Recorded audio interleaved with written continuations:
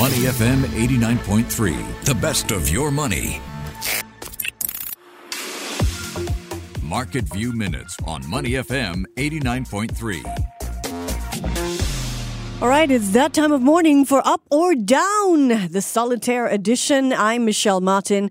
I'm going to help you make sense of corporate earnings season game show style. So I name a company in the news and we all figure out which way it's moving. Is it moving up? Is it moving down? You play along at home. Let's go. Let's start with the property sector. Guocoland. During the first half of the year, Guocoland sold a low-rise office block in Shanghai. It booked revenue from its development on Mayer Road as well as from Midtown Modern in Bugis, where it's launched a collection of double-story homes. So what do you think? Has this been a good year so far for Guocoland? Well, its revenue during the first 6 months of the year was actually lower than a year earlier, 4% lower, but its profits soared. They more than doubled, jumping 122% thanks to lower costs. Guocoland netted $325 million from January to June.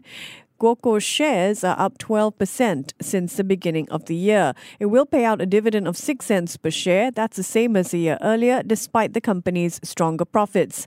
I think investors may be disappointed with that bit of news. So despite the strong earnings, I'm going to give Guocoland a down for not raising its dividend. All right, let's move from property to fast food. What do you think about Jollibee? Are you a fan of its fried chicken, its burgers? A lot of people are. Jollibee's profits tripled during the second quarter of the year. That's led the research team, CGS-CIMB, to raise its target price on the stock to 255 pesos per share, about 7.5% higher than where the stock is trading now. If it wasn't for concern about the chicken supply and the uncertainty of demand in China, where cities still face COVID-19 lockdown threats, CGS-CIMB likely would have set an even higher target price for Jollibee. That said, Jollibee shares are already up about 10% since the beginning of the year, and they appear to have a runway to rise higher. So that's going to be an up for me for Jollibee. So what do you think? Are you bullish? Are you bearish on property? What about fast food? Would you invest in Jollibee or just go there for chicken and fries? Let me know. I'm hungry already.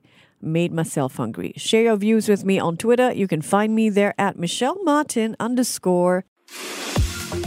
Market View Minutes on Money FM 89.3. To listen to more great interviews, download our podcasts at moneyfm893.sg or download our audio app. That's AWEDIO. Available on Google Play or the App Store.